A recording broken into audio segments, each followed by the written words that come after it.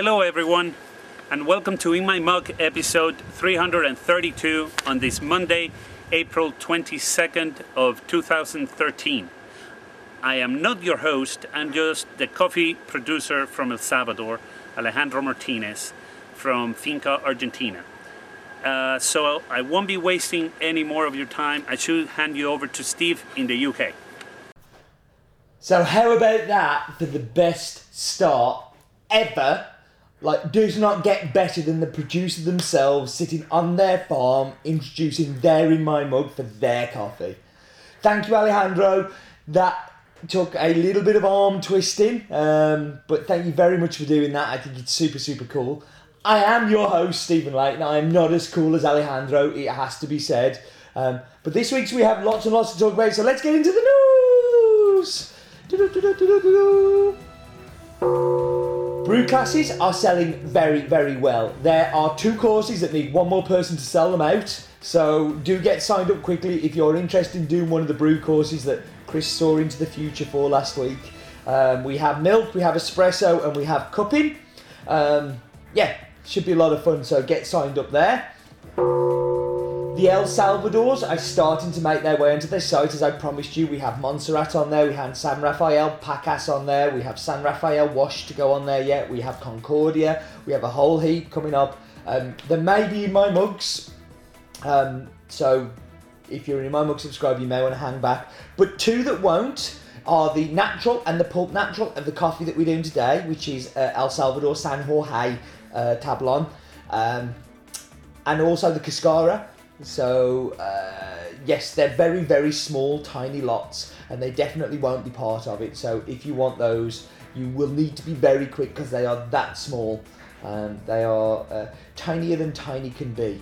And Android app. You guys are amazing. You've downloaded the app, you have bought things through the shop, and it's gone super, super well. If you haven't already, you should go and take a look. But thank you to everybody who has.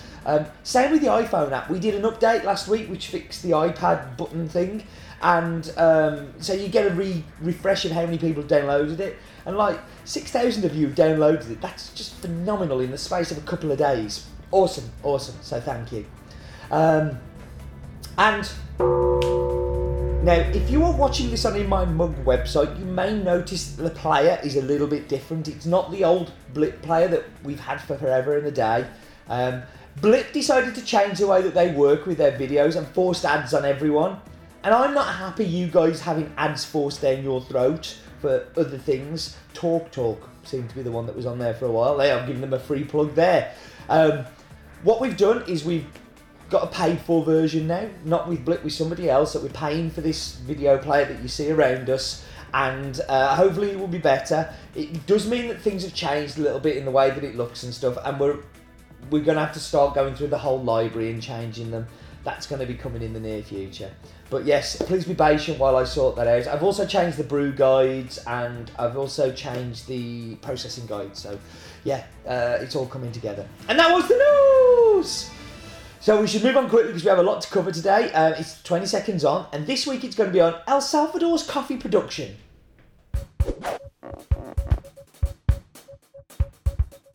Okay, so let's get this going. And coffee was first cultivated in El Salvador for domestic use in the early 19th century. But by the mid-century, the government began to favour its production, and through legislation such as tax breaks for producers, exemption from military service for coffee workers, and elimination of export duties, the new producers started to grow more and more. By 1880, coffee had become virtually the sole export crop of El Salvador. 20 seconds on.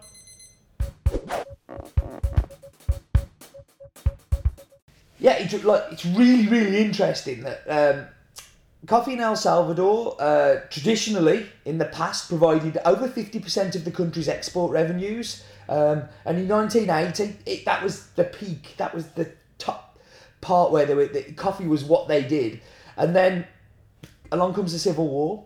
Things got destroyed. Farms, families got split. They lost their routes to market, and coffee became not as important. Really sad, to see an industry like that get devastated. It had its positive impacts on coffee, where Bourbon is 70% of the crop there, and a lot of that is because during that wartime, plants were getting ripped out everywhere else. They weren't there. But yeah, so let's talk about the coffee. It's in its third year with us, and I think this is a really good example of the progress we've made working with Alejandro. The first time we saw it, we got sent a sample by somebody who'd been visiting on the farm. We cupped it, liked it, and ended up buying a little bit of it. And we bought, I think it was 25 bags to start off with. This year we bought the entire farm, but we bought the entire farm because we've split it into little tablons. Tablon is the Spanish word for plot, so it's a little plot that they've set out on the farm, and you'll see a little bit more about that in the map bit. But it's really cool that we've gone from buying a little sample from somebody that turned up to now knowing Alejandro quite well. So much so I've been to see him 3 times now when I've been in El Salvador. Last time stopping at his house with his family. His wife and his son,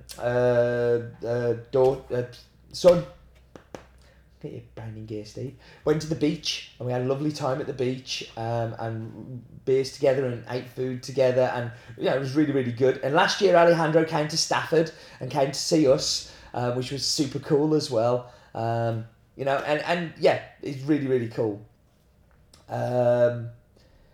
He's become a super, super close friend. It's crazy. We talk quite a lot on email, and I'm really looking forward to going and see him again next year, and it's like an important part of my trip, and all this came from a sample turning up on the door.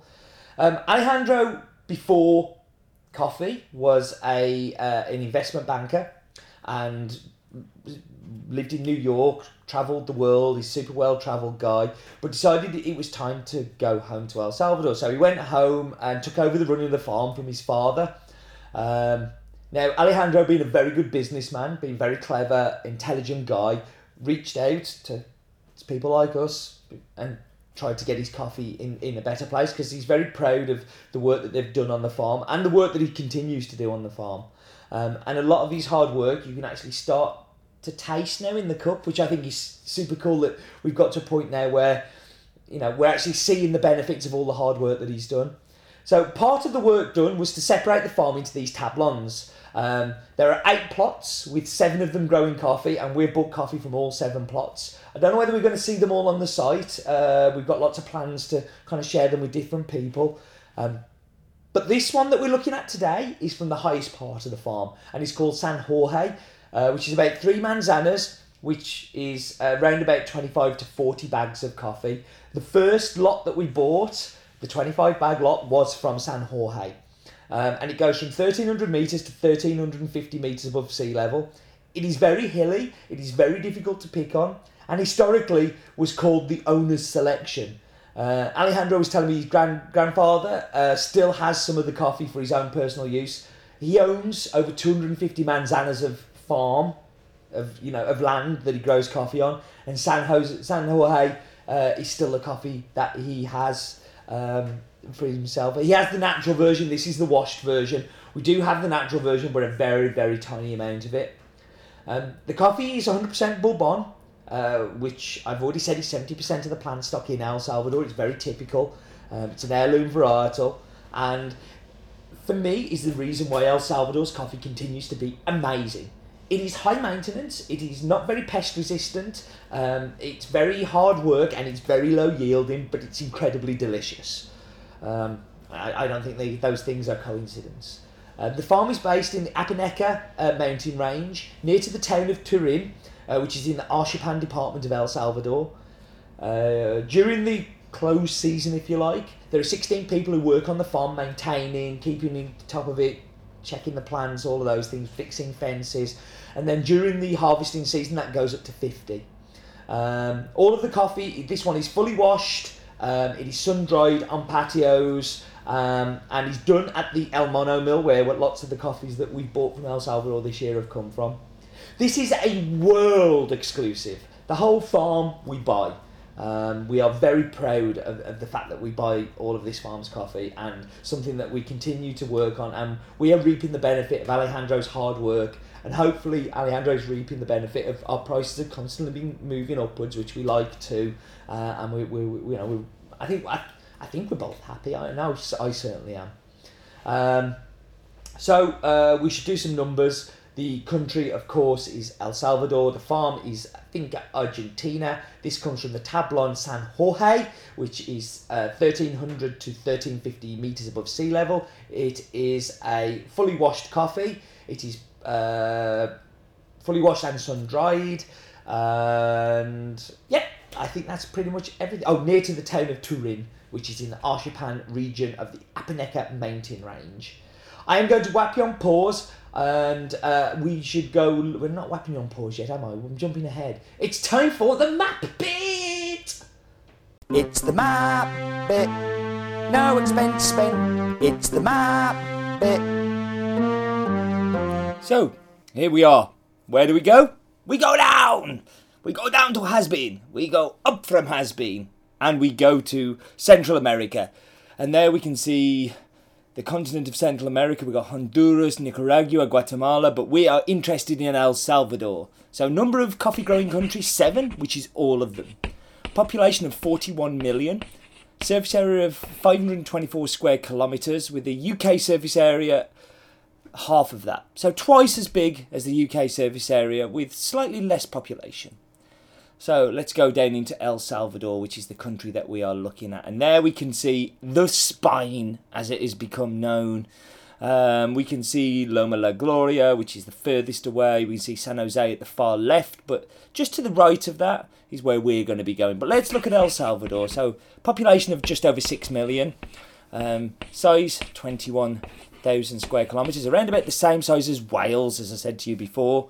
And the capital city is San Salvador, which is one of the fastest growing cities in the world.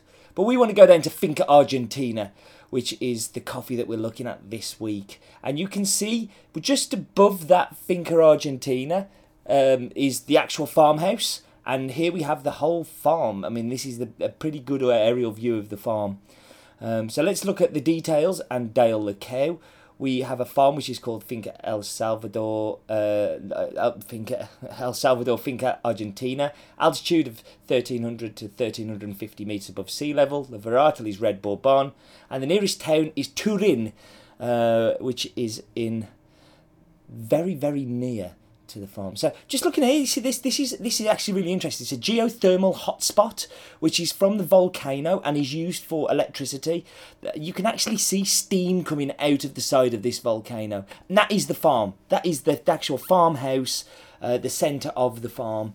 The Tablon that this one's from, San Jorge, is just to the left of us here, so it's a little bit further up the hill. And just in the distance, if you see that yellow line, that's Guatemala. So that's how close you get to the farm, how close Guatemala is. Just to the right of that is Nicaragua, and you can see these places on a clear sunny day. And that was the map bit.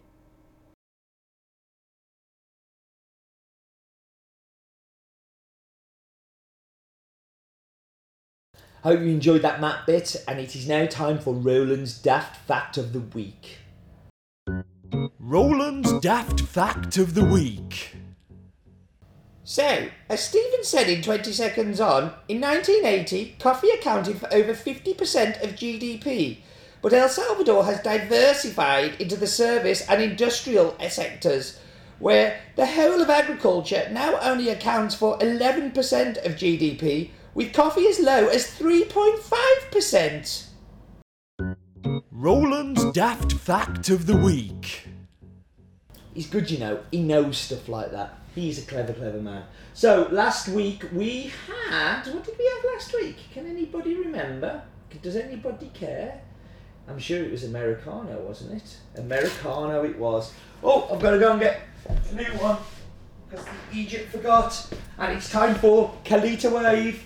So we'll put Kalita Wave on, and we'll go, Wheel of Death, where it goes, nobody knows, nobody cares. Siphon! No! No! No, Siphon! No! No! Okay, Siphon it is. I'm going to whack you on pause, I'm going to get somebody to make me a siphon, and I'll be back with you in just a moment.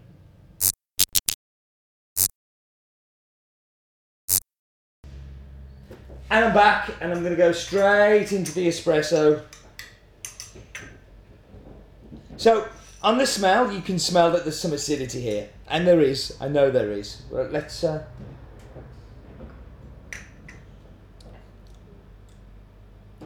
Okay, so it's been pulled tight, which increases the sweetness. But it's very balanced. Like, for an espresso with such acidity, and the acidity is there, it's got some punch, but the sweetness, because the way it's been pulled, has really helped. The acidity, it's oranges. It's just oranges all day long. In fact, I'm going to finish that. I haven't had enough coffee today. So you may think, why has he lost his mind when he has a hat on? This was another present. You guys have been very, very, very kind to me. This is from Seth and his wife. Seth came to see us a couple of weeks ago and brought this, and I love it. Thank you very much, Seth. I really, really do like it, and it's super cool. It's going to go on Roland's Daft Fact beer. But yeah, love it. Thank you. You spoil me. So let's do milk.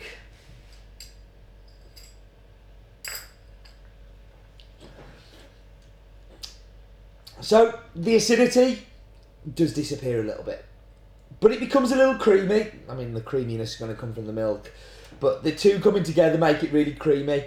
And again, it's just balanced and sweet, and it's enjoyable. Maybe I've turned the corner on my milk hate.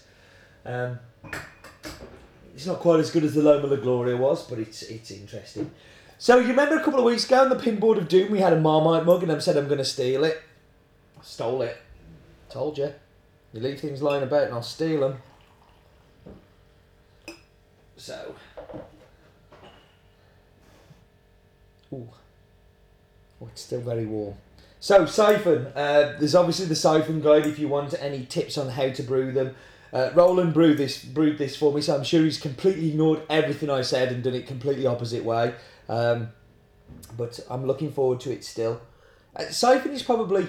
People say to me, if you're stuck on a desert island, what brewing method would you take with you? It'd be a siphon. Because one, it'd be challenging and it'd keep my mind going. And two, it's so hard to get right, but when you do get it right, they are delicious. Well, that is still quite warm. But boom. Boom, boom, boom. There it goes. Creaminess. Sweet. Pomegranate.